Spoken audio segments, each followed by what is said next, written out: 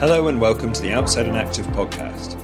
I'm your host Matt Coyne, and this week my colleague Dominic Brown speaks to Carl Orme. Carl is a former soldier and army officer who found long-distance running late in life. Since his first marathon in September 2019, he has now run 3 ultras and over 30 marathons, including 10 in 10 days, dressed as a giant breast for Breast Cancer UK.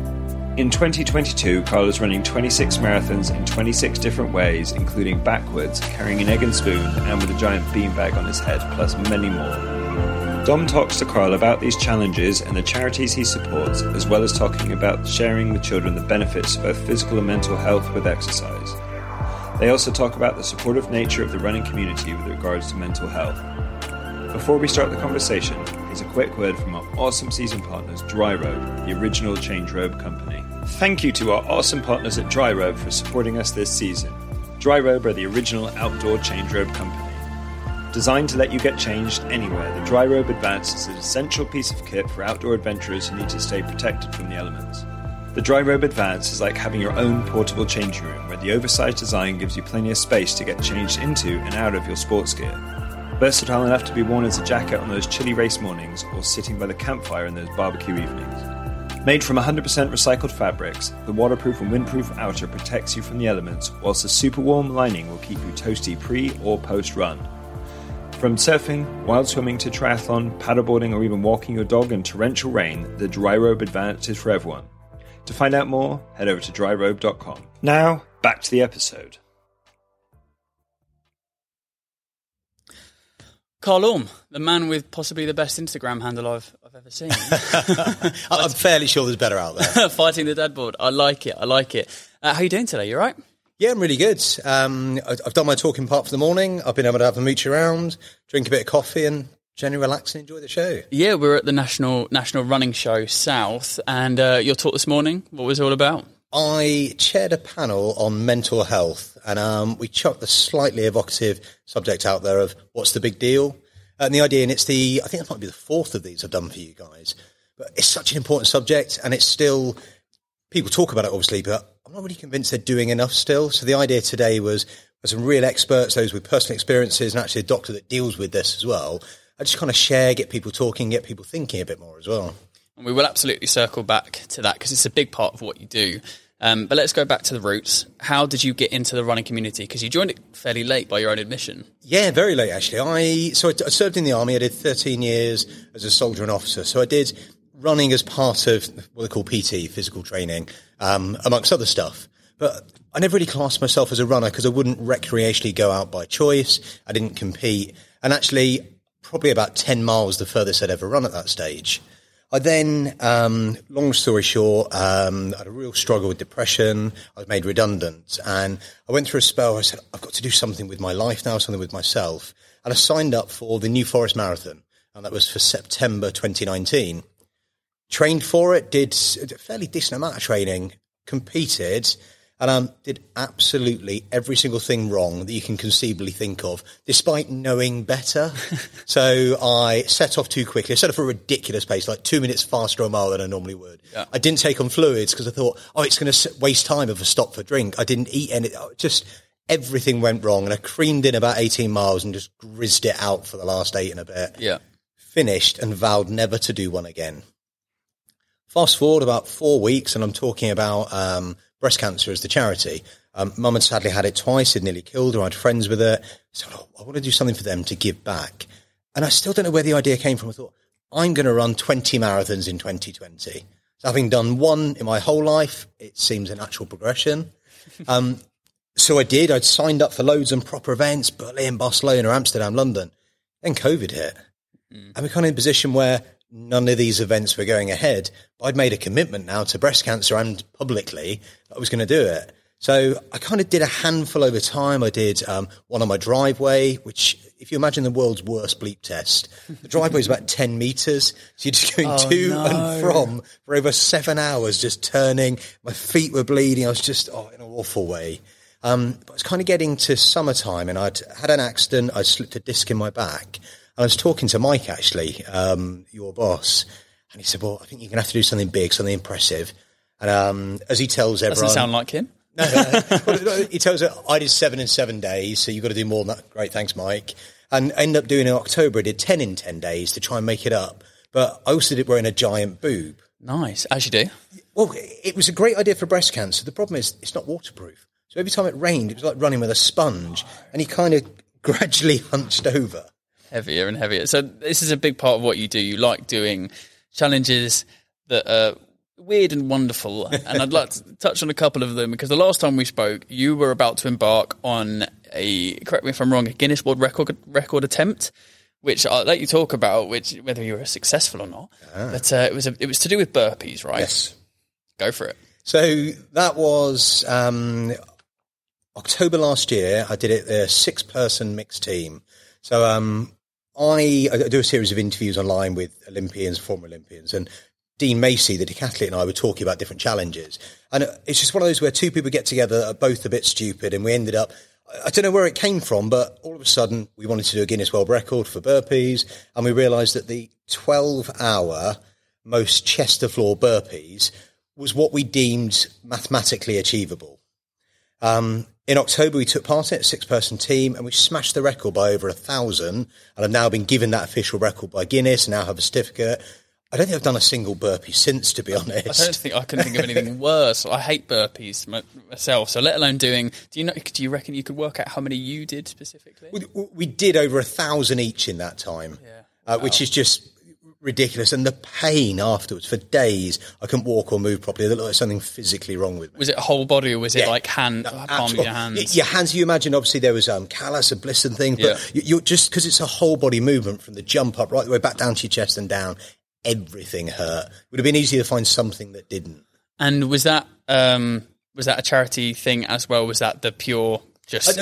It was a charity. Basically, it was a local charity called the Indie Rose Trust.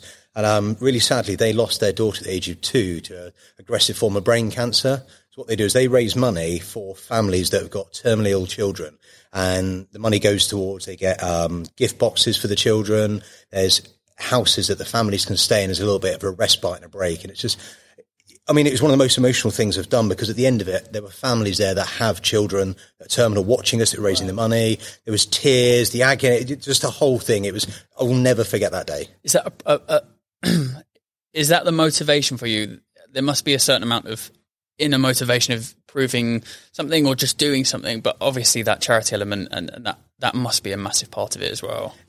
It is. For me, there's 2 key parts. One of them is, there's elements of my life, my career, where I've had some real challenges. And looking back, I don't think I dealt with them mentally as robustly as I could have done. So I've been pushing myself the last few years to really see what I'm capable of, to prove to myself. But the charity bit is huge as well, because what better motivation can you have when you're really struggling, you're in a dark place, and you think, do you know what, this is nothing compared to what these people are going through daily. And that kind of drives you and wills you on. So it's that double motivation for me that helps me get through it. And then the other thing that you mentioned that you were planning on doing before when we last spoke was running 26 marathons in 26 different ways. Yes. And this, you're on the way to doing that, right? I am. I have so far done a self-relay marathon, so a team person of 1 mile every hour on the hour for the 26 hours. I've done a marathon with an egg and spoon, a beanbag on my head, fancy dress. The most recent one I did 6 days ago was carrying a 26-pound dumbbell, which was just horrific. Your grip goes in both hands. I had dumbbell-shaped bruises across my shoulders. I was trying to carry it.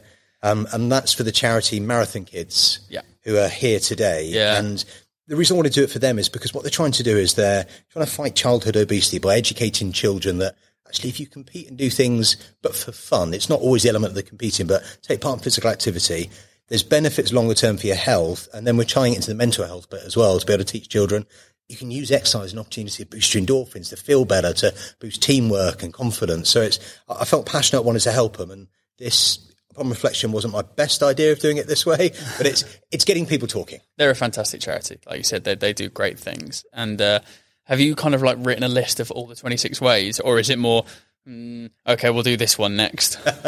No, I do have a list. Some of them haven't survived contact. So I was meant to be at Runfest Run doing a marathon there. Yeah. I'm doing a talking part, but obviously that's been cancelled. Yeah.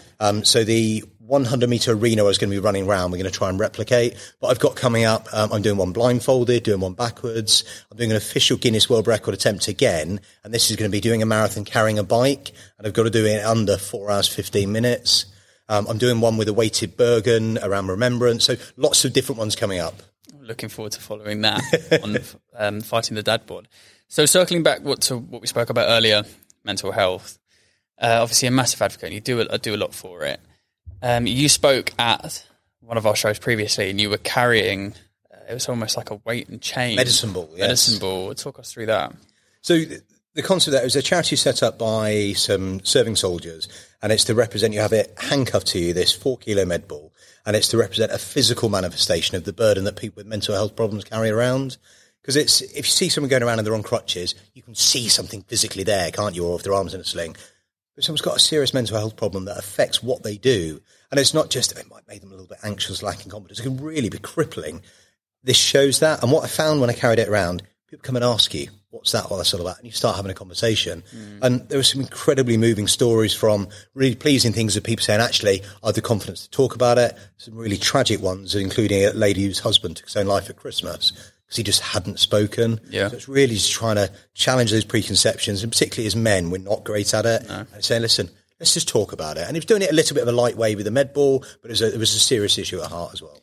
And you all know, you've been in the running community a lot longer than I, but over the last year of seeing the community, mental health is a massive thing, not only just on one side, because being active, going outside, taking that step out the door and getting it done is a massive thing for mental health, and it's a massive way that people deal with things or look to cope. But on the other side, a lot of runners that I've seen, that I found, especially compulsive runners, people that do ultramarathons a lot, they themselves are either recovering with mental health issues or addictions, especially addictions that you see, that because then running becomes your compulsion. It becomes ultramarathons or repetitive races and things like that. It's really interesting, and I'm sure you've seen it more, but that mental health and running, it really has this kind of positive mixture, doesn't it? Well, it does massively, and I think that's why whenever we've spoken about mental health at the Run Show, it's always had a good audience there, and those that want to engage and be a part of it. I think potentially it's not just because you've obviously got the endorphins of the physical exercise. You've got the, as you say, this slightly addictive piece, runners trying to push themselves further and further, but also the running community themselves. It is so supportive. There's no judgment. And whether you're doing a couch to 5K, your first part run, marathon, ultra, people are always supportive. And that makes a big difference, because regardless of your level of fitness, your shape, your size, your age, there is a group of people there to support you. That's a big thing. And actually, in everyday life can be cruel at times. And if you've got a good group of people around you, it makes a big difference. And that's really embodied. I mean, you see it with the running community in general, but at this show particular with the ambassadors, I see it quite a lot in this ambassador group. But there's people posting their runs or posting what they're doing or talking about the show or whatever, and it's always supportive, and you always see it on social media, and it's so right. It's such a positive, and you only have to go to a race. Yeah. And it's personified in the London Marathon, but there's even smaller half marathons and 10Ks where people are clapping on the side of the road, and that's not even runners, but the runners will then stay afterwards and watch, and it's such an amazing community, isn't it? Well, I did the Brighton Marathon about 3 weeks ago, and I don't think there was a single stretch of road there wasn't somebody clapping, cheering. You think these people are given their day to stand there and support you, the difference it makes. And I share a story, if I can, actually, that really, for me, represents the running community as well. A couple of years ago, I took Mum round her first ever park run. Mum's disabled. She had a walker. It took her an hour and 16 minutes to do a 5K, and it was the furthest she'd done in a long, long time. There must have been a dozen or 15 people that stayed behind and clapped and cheered her in those last few hundred metres. And for her, that was her marathon. That was equivalent to doing it. But the love and support for them to stay and do that just meant so much. And that, for me, really embodies what the running community is about. Absolutely. That's amazing. And that they'll just keep going until whoever the last person is. Yeah. That's not what it's about. It's not about see, people go there to compete and do whatever and run different times, and everyone's got their own goals. But ultimately, it's for someone to come along on a Saturday morning and get their 5K in. That's amazing. It must be difficult sometimes putting yourself out and to be someone that talks about mental health. It almost opens you up to then, when you're at a show or even on social media, people send you messages, people come up and talk to you, and the nature of the topic, it is often quite a difficult thing. Yeah. Do you find it difficult when people come to you and talk to you? Does it often go, actually, there's quite a weight on your shoulders sometimes? Or is it always like you can kind of put that down one channel and understand the situation you're in? No, that's an interesting question because it is a difficult area. I suppose, unfortunately, in one sense, that as someone that's been through mental health challenges and has talked about it and done a lot of support around it, but I'm very clear I'm not an expert. I suppose that lightens my burden of responsibility slightly, and I'm always clear with people. I'll share my experiences, and because through the forces community and others, I've got a lot of experience, it almost takes that little bit away from me, but you can't help it. Human empathy says, I mean, someone came to talk to me after the show today. I was sat crying, talking to me, and you can't help but feel embodied that, can you? And you really want to be able to, I want to help. Can I make a difference? So, it can be difficult. You're right. Yeah, absolutely. And I suppose you mentioned it before. You're encouraging people to talk. Well, you're not saying you're a counsellor. You're not saying that you're going to be able to, obviously you will sit down with someone and talk to them because you're in this position, but it's about encouraging people to talk more and be open to the topic. Absolutely. And mental health is such a personal thing that there isn't a one size fits all. It's not like pull a ligament, break a bone. There's a fairly well trodden path to recovery. There isn't for mental health. So the more examples you can get of, well, this worked for me, this is what I did, this is who I spoke to, then, okay, I'm going to try a bit of that. It didn't work so well. I'm going to talk to a family or talk to a stranger, or I'm going to do exercise, whatever it is. So it's nice that people have that option to be able to pick. Definitely. If you had to give a piece of advice to someone who is struggling to get that first step out the door, to either go for a run or go to the gym or whatever, do you have a piece of advice that you would say, try and do this first, or take it in stages? Well, interestingly, the chap I spoke to earlier, he described it as crippling anxiety, and exactly that. He said, it uses all my energy to get through my day. I then can't go out. So we just had a talk, and I said, well, what are you trying to get out to do? And he said, I want to be able to run. He was talking about doing a London to Brighton one day. So I said, well, what if you get your running gear out at the start of the day, so when you come back, it's there, it's a visual cue for you. And even if you simply put it on and literally do go out the door and walk for a bit, that's the hardest part, because very rarely, once you've gone out, just started walking a bit, started doing something, you've gotten off that sofa or you've made that big mental step, I can walk a bit more, maybe I'll jog, or so that'd be the only thing. And it doesn't always work. Sometimes life really is awful, but often if you've got that gear on, you think, well, I'll just go out for a little bit, and no pressure, no time, no expectation. Great. But for other people, that's where social media comes in. They make it public what they're going to do. They hold themselves accountable in the public eye. And that's not for everyone, because it can be quite oppressive and demanding, but say, I'm going to commit to doing this. And also that obligation, well, I need to because I've said it now. So it's finding something that works for you. A lot of friends that I've had that started fitness accounts, and it becomes a joke, like, oh, you're starting a fitness account. But actually for that person, it's, well, if I have a fitness account, and there is that, yes, you're right in what you said, you sometimes may be difficult because, I feel like I have to post. But if it's used in the right way, okay, well, I've got this account, I will use it to document what I'm doing, and that might be the focus. But actually, by documenting what I'm doing, I've run 3 times a week, or I've gone to the gym 3 times a week, or I've just started walking to work or cycling to work, and that's what it's all about. You're used to actually being on this side, like you said. You spoke earlier, cast interviews, and you've spoken to different people. Can you pick out a couple of people, or a person that was a really interesting? Someone really interested to talk to? Oh. You can pick a couple.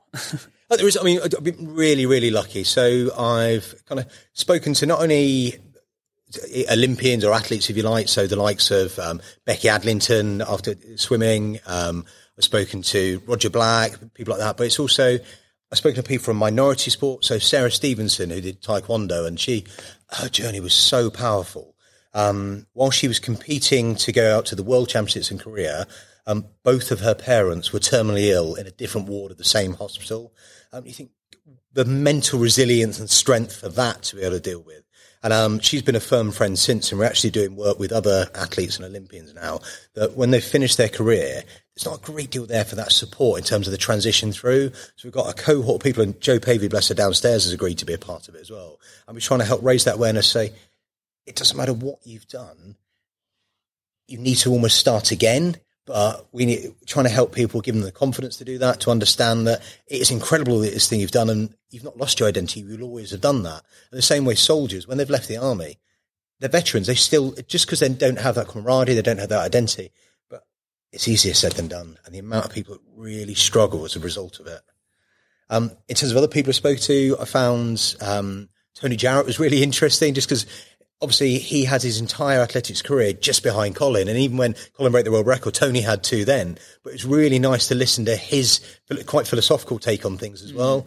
And for me, I feel so privileged. It exposes me to people I never would normally get to speak to. And the same as when you meet the people here, it's just 99% of them are really nice, decent, genuine people that are happy to share their experience and advice. Absolutely. It's wonderful. I think you summed that up extremely well. Before we finished, 3 final questions. Be interested to hear. First question, what has been your best, and you can take this in whatever definition you want, your best run? Ooh. I think potentially I did about 18 months ago a Portsmouth Coastal Ultra. I rocked up and there was all sorts of problems. My prep hadn't gone well. Even some of the Acilias, there was a massive queue for the toilets and I was actually late for the start line. I then went running across it, and for the first 2 or 3 miles, I was whinging and moaning to anyone that listened. My head wasn't in the right place. And then as I went round, I started talking to people, talking to more runners. We were sharing our experiences and journeys. And that buoyed me a fair bit. And then also, it was the longest run I'd ever done at that stage. And I hit a wall quite big style. And I had a friend of mine going through breast cancer, sadly lost their fight with it now. But I kind of thought to myself, the pain and the experience they're going through, it's not comparable. So I continued pushing through and I finished it, burst into tears, an absolute mess. But it was my best because it gave me real perspective on what is important. I've been a little bit late for a run or missing the queue in the toilets that really isn't. And the fact that just those around you can feed off their energy at times to get you in a better place. So oddly, as a choice in terms of the state of me, that was probably my best. Amazing. And then on the flip side of that, the hardest. Run 8, I think it was, on my 10 in 10. I'd slipped and turned my ankle. I'd had an injury on my knee as well, and I was bleeding. It was just everything had gone wrong with me, and I was struggling to walk. And that was a real grit to actually get out the door, knowing not only did I have to do a marathon that day, but the next 2 days afterwards. And that was horrid. But it's interesting in terms of a fundraising tip for people. There's a video of me coming in at the end of that, and I swear the Grim Reaper is jogging behind me, waiting. But I got the most sponsorship that day because I think people just felt sorry for the absolute state of me. So show yourself to be in the mud. Completely broken, yes. And then finally, what do you love about being active?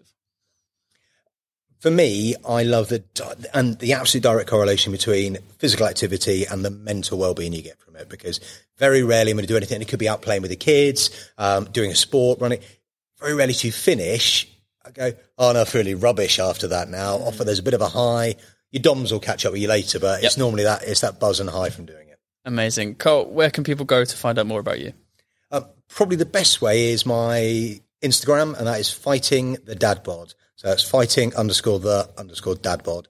And that's all my fun and games. You look at my Instagram TV channel, it's got probably the last 40 of the interviews I've done.